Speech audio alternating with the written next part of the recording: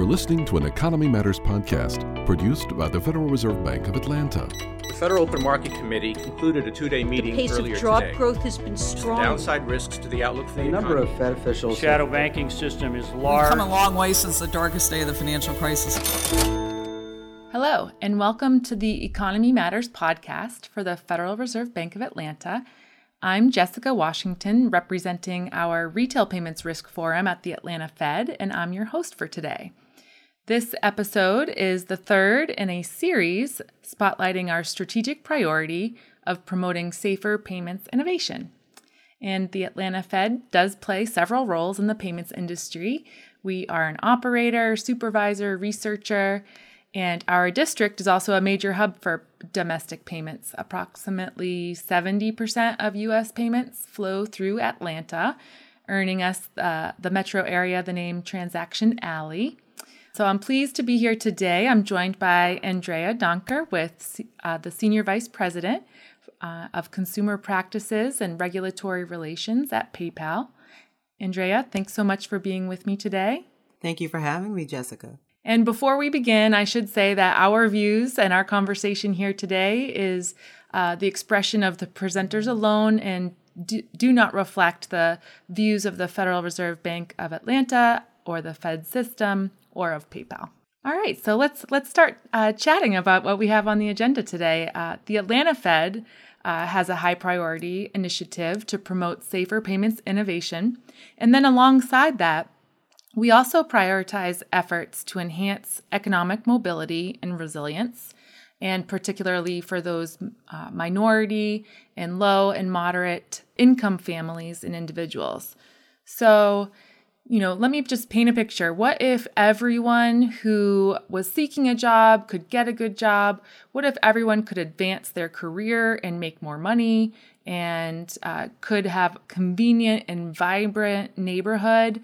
And consider this, what if everyone, when life dealt us unexpected shocks, could weather those shocks and easily recover?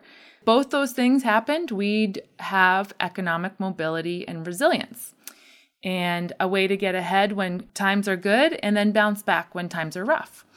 And so research has actually shown lately, over the past 4 decades really, upward mobility has eroded. And Americans born at the lower end of the income scale are increasingly unlikely to climb that scale.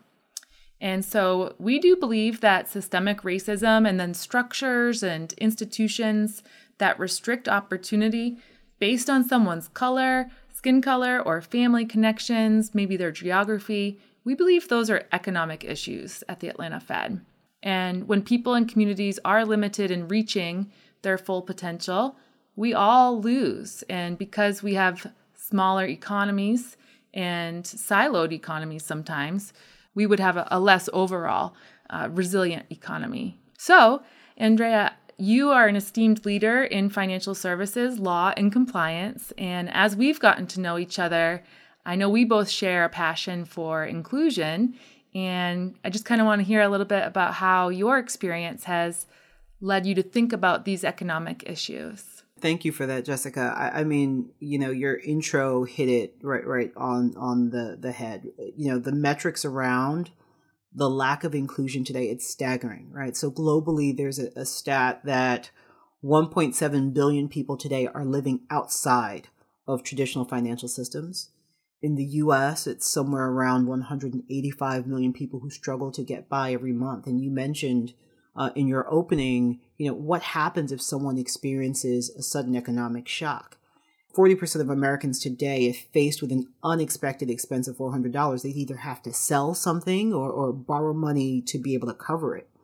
That was the path we were on even before COVID, right? And all COVID has done is further accelerate these disparities in ways that really highlight just the layers of impact in which people are economically left behind, right? So we're talking about individuals and small businesses, which are the lifeline of many economies that are being left behind. So, we're talking about, to your point, large-scale systemic issues which cannot be solved solely by governmental or social sectors. there's a responsibility for all of us who participate in the financial ecosystem to help improve this.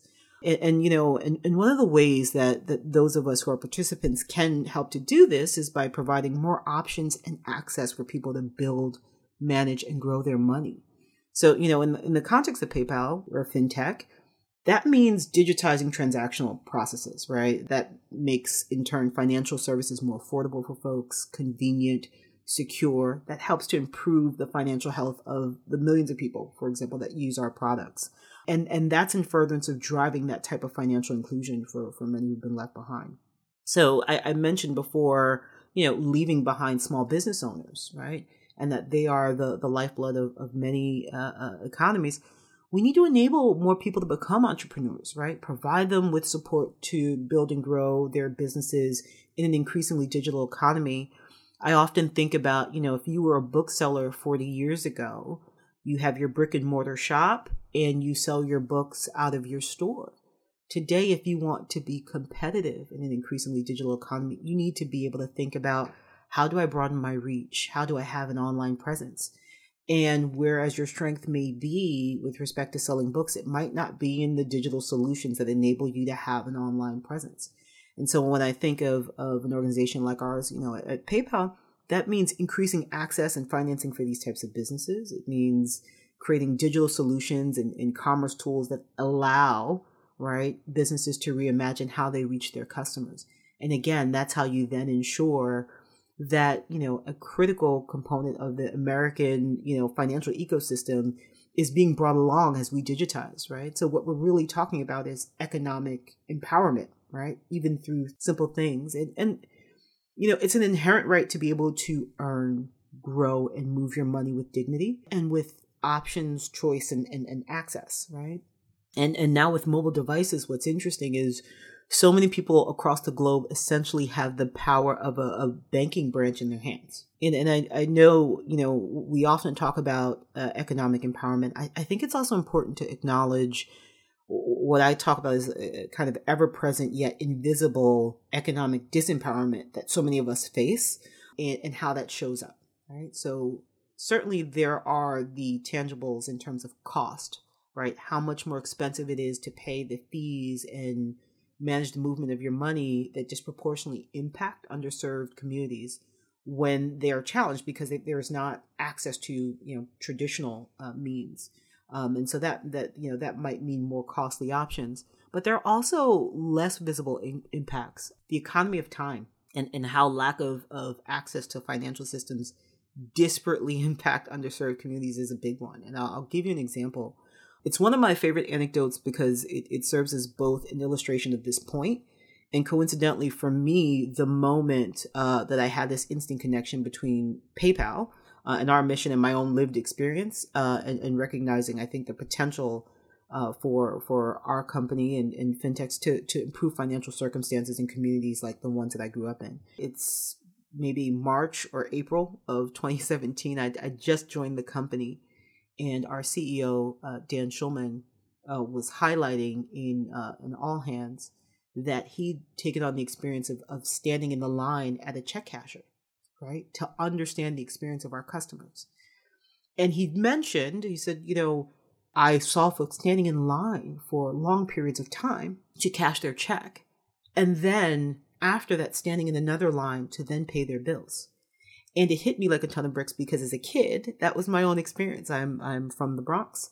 I had parents who initially began their journey outside the traditional financial system, and I dreaded every Friday. We would literally stand online for long periods of time to cash the check and then go and pay the electric bill, right? Same place, new line, right?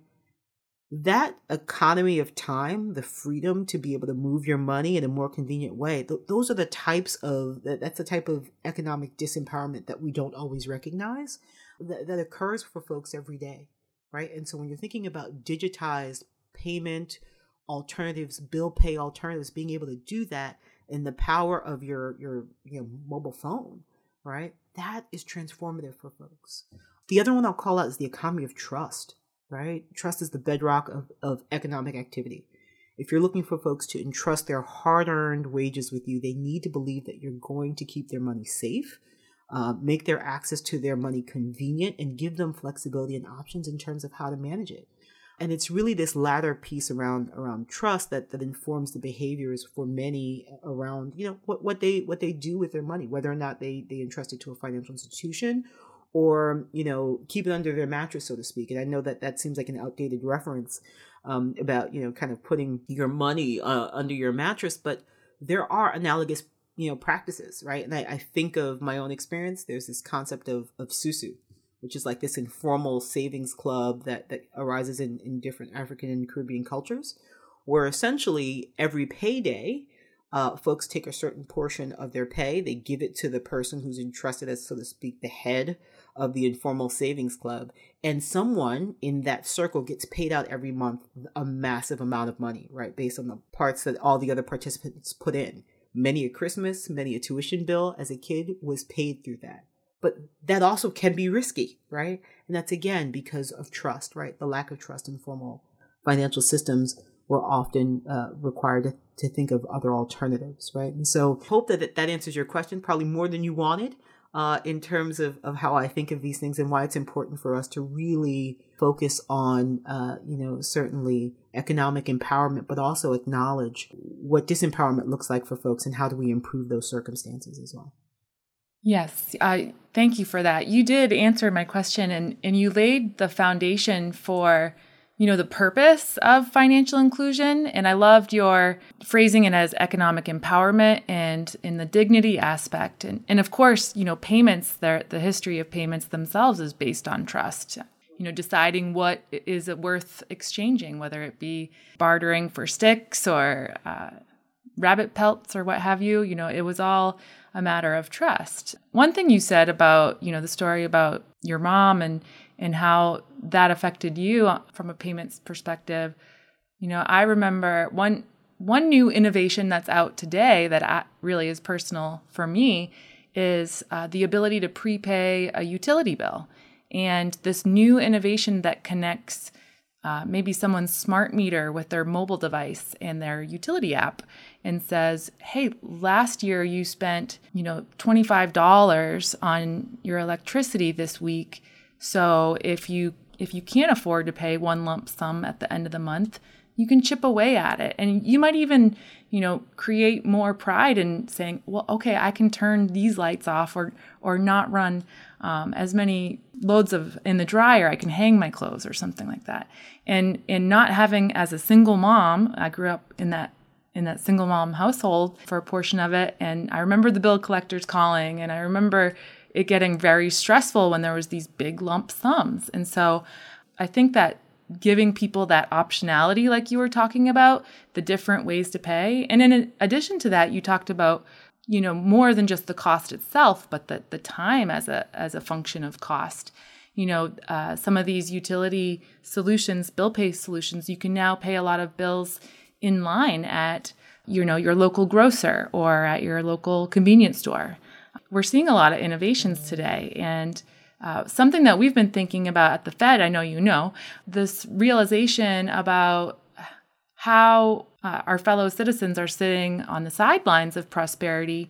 There's also this increasing digital economy and specifically digital payments. And even though there's a rapid adoption of digital payments, there are still a large portion of the population who rely on cash as their main means of conducting transactions.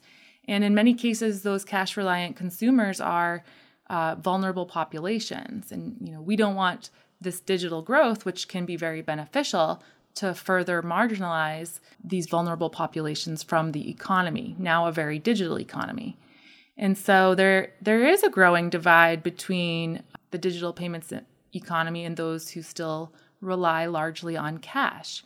And so that's where we kind of have focused our research on payments inclusion. And we define that to mean ensuring that payment systems remain open for everyone and making sure that everyone has fair and equitable access to those payment options. And then 3, that everyone can use those payment options fairly and equitably. And that's, taking one bill payment and making creative ways to pay things, right? With all this innovation that's happening, what is the responsibility of the payments ecosystem specifically as these financial systems evolve? It's a great question. Look, I like you and the example you gave, like I marvel at the possibility of how technology has truly helped to enrich the financial experiences and create access for so many, right? And to your point, it's helpful and can be a tool in addressing the large scale disparities that we talked about, earlier in the discussion. I made the comment around having the power of a banking branch in your hand through the use of mobile devices, and similarly, how to engage in commerce in ways that were unimaginable years ago. You talked about the bill pay experience from the power of just that same device through digitization, and it is mind-blowing. But, specifically, and I think the role of the ecosystem is to design inclusive products, right? It is incumbent on organizations to be cognizant on exactly what it is they are solving for whom, right? And ensuring that those innovations are closing those gaps, right? And, at the same time, right, those innovations don't have to be large scale, transformational, never before seen products. They can also be smart and thoughtful improvements on an existing design that enables more access and reach. So you gave that great example about not having to do this lump sum payment. It can be broken out into parts and track through that. And when I think of, improvements on the design at PayPal, we have a product that I'm proud of among the many, that is called our PayPal Working Capital product. And this is a good example of thinking smart and helping to close the gap. This is an ideal service for enabling underserved small business owners to access capital, right? So PayPal today reaches about 10 million American small businesses. And the focus here is on providing capital fast, right? Within, it has impressive, geographic and demographic reach. But essentially fueling growth for these businesses who need that capital infusion, right? For example, maybe to restock your inventory or other things. And here's what's unique about it. And this is where I talk about just improvement on the existing design. So it is a loan, right? But in this case, the merchants choose how they repay, right? And it's based on a share of their sales. They decide 1% or 5%. But a share of your sales to automatically deduct as payments, one that makes managing cash flow easier for them. But two, right, it ties us to their success, right?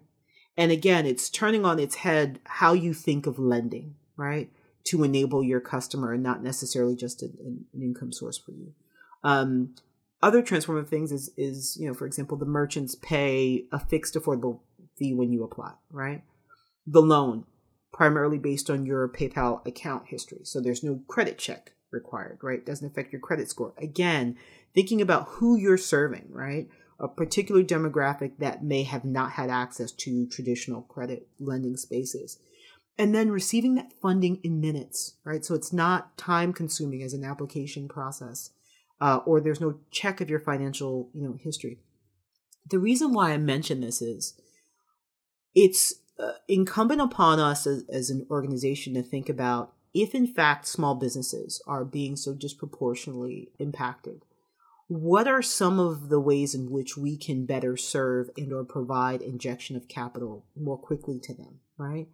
And what is it also that we're solving for in this context? The reality is that after 2008, the financial crisis, there are a number of banking deserts, right, where these amounts, less than $25,000, let's say, right, somewhere in that ballpark, which can be transformational for a small business. Those types of loans had essentially all but dried up for them, right? But we were able to build something that, as an alternative, provided flexibility, right, for these businesses as they needed that injection.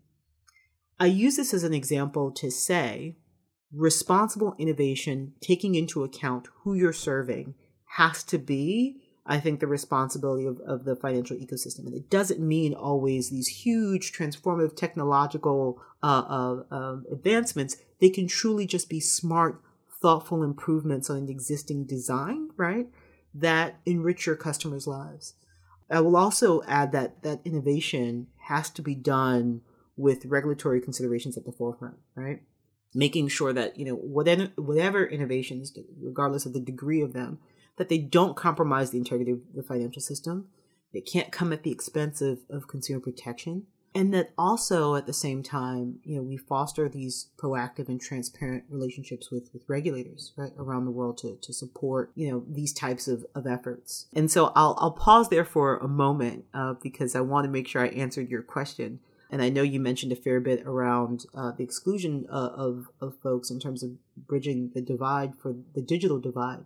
Yeah. And I mean, you did answer my question and really kind of opened up that inclusive design process being so fundamental and challenging the ways that we innovate.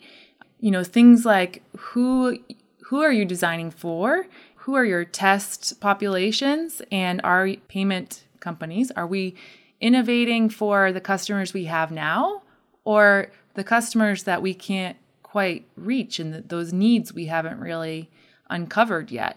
So yeah, we have talked about how the exclusion is happening here in the United States and, where discussions and decisions need to be directed towards payments inclusion and how we innovate.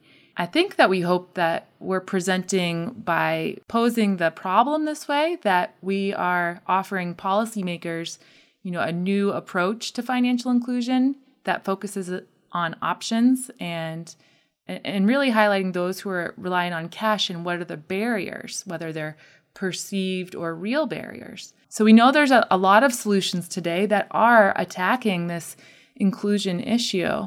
And, I love the example you gave with the lending optionality and having success be shared and having the product almost, morph to the changing circumstances, right? And I think about other innovations like delivering payroll and wages faster. And so having that shift and having that less volatile income cycle, may open up a lot of opportunities. And then I mentioned the bill payment issue with the prepaying and how that can change someone's life. But I kind of want to turn our focus, like you said, to regulation and policy. None of these solutions are ubiquitous or available to all, or they don't know they're available. Maybe they're state by state. And so in some cases, there are actually laws and policy or regulation that inhibits the expansion of some of these solutions. For instance, some states are not allowing to prepay utilities in some cases, or thinking that an advanced wage product could be more of a lending product and having more compliance burden to go along with it.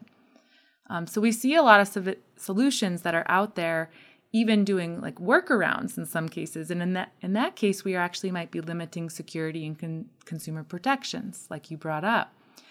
So it's a balance. And so, how do we kind of coalesce around these regulations like security and consumer protection while keeping that innovation, train moving? Right. No, it's a great question.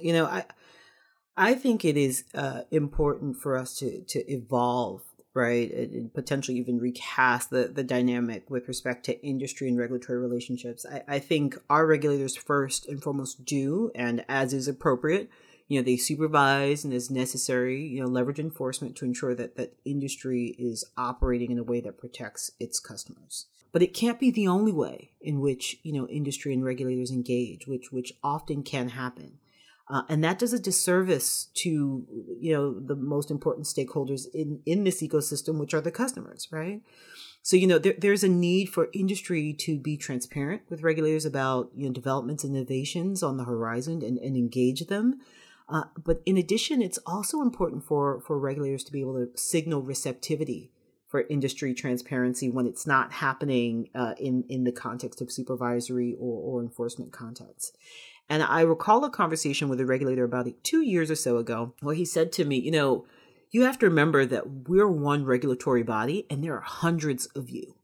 And the pace of evolution is staggering, right? And he was referring to the licensees. And the potential impact, right, to consumers is just growing. And while you are all providing, different variations of products, in the absence of insight as to what you're doing, right, I don't have an appreciation of whether or not our supervision is appropriately tailored, right? And in essence, it was, help us help you, so to speak, right? Which is, engage us. And I found that sentiment is not unique But there aren't always formal structures for it. We try to do our best in creating the opportunities to engage with our regulators, and we've always found it to be helpful to do so. To your point around, coalescing around consumer protections, for industry right now, I think that means us having some North Star principles that are unwavering, again, when we center, the customer and consumer. And by the way, this is all based on a supposition as it is, with us as, PayPal, that inclusion and focus on our customers that's that inclusive way, that's at the heart of what we're doing. But primarily that means accepting that because of the scale and the pace of innovation, that there will be products that we put out in the marketplace that do not yet have the benefit of regulatory frameworks or even oversight. So to that end, there has to be a shared responsibility to ensure that we are offering products to consumers with some of these North Stars in mind, right? So I'll note one or two, from my view, transparency and education, right? For a customer, they need to understand what's the product, how does it operate, right? How does the fee structure work? What are my alternatives? How are my funds protected, right? What happens if something goes wrong? Enable the customers, in essence, to be able to make an informed choice around whether that product is right for them. And the other is, which you touched on at the very start of this, Jessica, is fair access and fair and equitable treatment, right? Ensuring that the factors that go into determining who's approved for the product that you're offering, as well as how is discretion applied in the treatment of the customers throughout the life cycle of their experience, that's based on fairness principles, again, with an eye towards inclusion and creating greater access. And whereas there might be products, again, because of the scale of innovation that we're offering in which there aren't formal regulatory frameworks today, the principles are out there, right?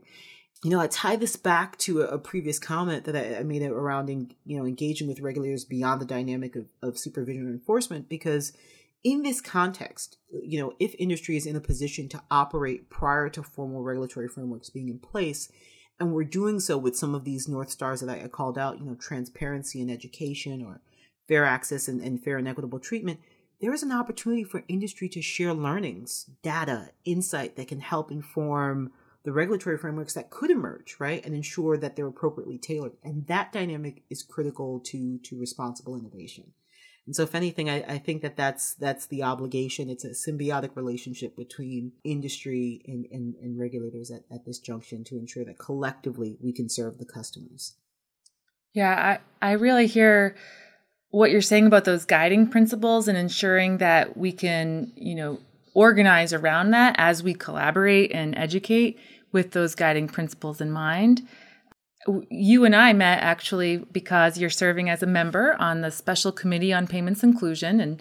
And here's a space where we've kind of come together across industry stakeholders. There's regulators involved and consumer advocates and academics and fintechs, banks as well. And we're there to talk about how payments innovation can advance economic mobility and resilience. And through this research, we want to understand how digital payments can actually provide sufficient incentive for cash-based consumers to change their behavior.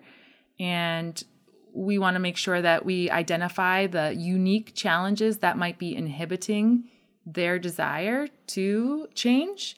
Because they're an active participant as well, we have to remember, as we're talking about collaboration on the regulation and innovation side. It's what are they thinking about this space? And there are real digital divide issues still at play here. When you think about making a payment, you have to have the basics of technology to facilitate that transaction. But there's also at play social norms theories and social pathology theories that meaning that some hesitation to adopt these technologies, these digital payments, are based on real barriers, and some are really based on perceived barriers. And we really need to, the committee, I think we're really interested in seeing where those differences are, because we can change real things, but for the perceived barriers, we can't not validate those reasons. We know that being unbanked in many cases is a rational decision for someone based on their particular, financial health in life, based on fees or or whatever the case may be, balance minimums and things like that. So it's a rational decision. So what this kind of tells us is that there's likely big gaps in education and literacy. And I think that we always kind of want to bring that along as well. What are your thoughts to kind of round us out about how we might think about adoption and education going forward? No, Jessica, one, agree with everything that you've said. And, there is this perception because of the growth, right, of financial technology and digital adoption that it is far maybe exceeding cash or encroaching on exceeding cash today in terms of, folks who are leveraging cash. The reality is that 85% of the world still runs on cash.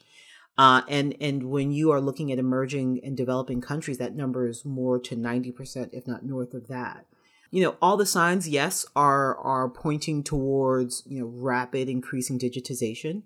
Folks estimate that in the next 5 years, we'll see 6 billion, smartphone users. And to that end, the mobile device is key. I talked earlier about having the power of a banking branch in your hand through your mobile device. But what is interesting, and I'll draw on my own personal experiences for a moment, as I mentioned, my parents are from West Africa. And when you go to many sub-Saharan African countries, right, and you look for a brick and mortar bank to walk in and get, let's say, a revolving line of credit or other types of payment services, you'd be hard pressed, right? There wasn't a lot of traditional banking infrastructure in a lot of developing and emerging countries.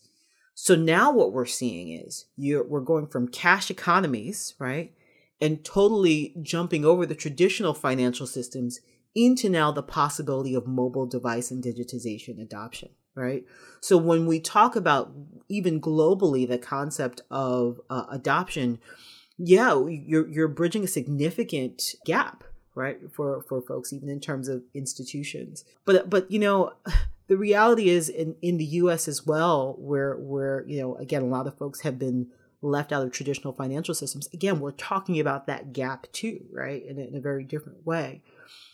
The reality is, though, right, that people do desire today, for whatever reasons, some of which you've pointed out, payments experiences or financial services experiences, in different contexts, right? So thinking about payments, for example, there are people who are looking for seamless integration of commerce across marketplace platforms, online merchants, mobile directly, in-store safely, social media, other contexts. And it's important for us to acknowledge that there are many use cases today, right? Good, bad, or indifferent for folks. I think about PayPal, and one of the things that I think we've done successfully is that we've realized that there is no monolith of consumers, right? In order to succeed in serving consumers, it's important to understand who they are, what they're telling you they need, and understand the social barriers. And to your point, the pathology that informs those needs, which is why, for example, across all of those contexts I'd mentioned, whether it be, marketplace, online, in-store, we make sure we have solutions for folks who have that need, right? And that is important for us to do too, because one of the things that you called out earlier in the discussion is the fact that there is a digital divide today, right? And that the digital, transformation that's happening, we need to be able to ensure we're being thoughtful, because we don't want to further exacerbate the inequality that exists within our system. And by the way, the reality is that digital transactions are more affordable and do create greater access and can be more secure than cash. And so to the extent we can drive that type of adoption, absolutely, that makes sense. That's why we take care to ensure we get the right design that can drive easier adoption across different demographics, and continue to engage with our stakeholders to make sure we're getting that right. But we are dealing with, to your point, other socioeconomic factors that do create a bridge for folks. And I talked earlier about the economy of trust. There are people who still are reluctant to engage in digital payments because they're concerned about privacy or general protection of their financial data, right? But that being said, we also know there's a growing interest in folks wanting to have access to broader commerce and payment options, right? And again, talking about optionality. So, being inclusive and providing access means giving people comfort that there doesn't have to be this trade-off between having access to global commerce and worrying about your data, right? And that means, strong privacy and information security controls that has to be integral to the operations of your company if you are supporting digital payments in commerce.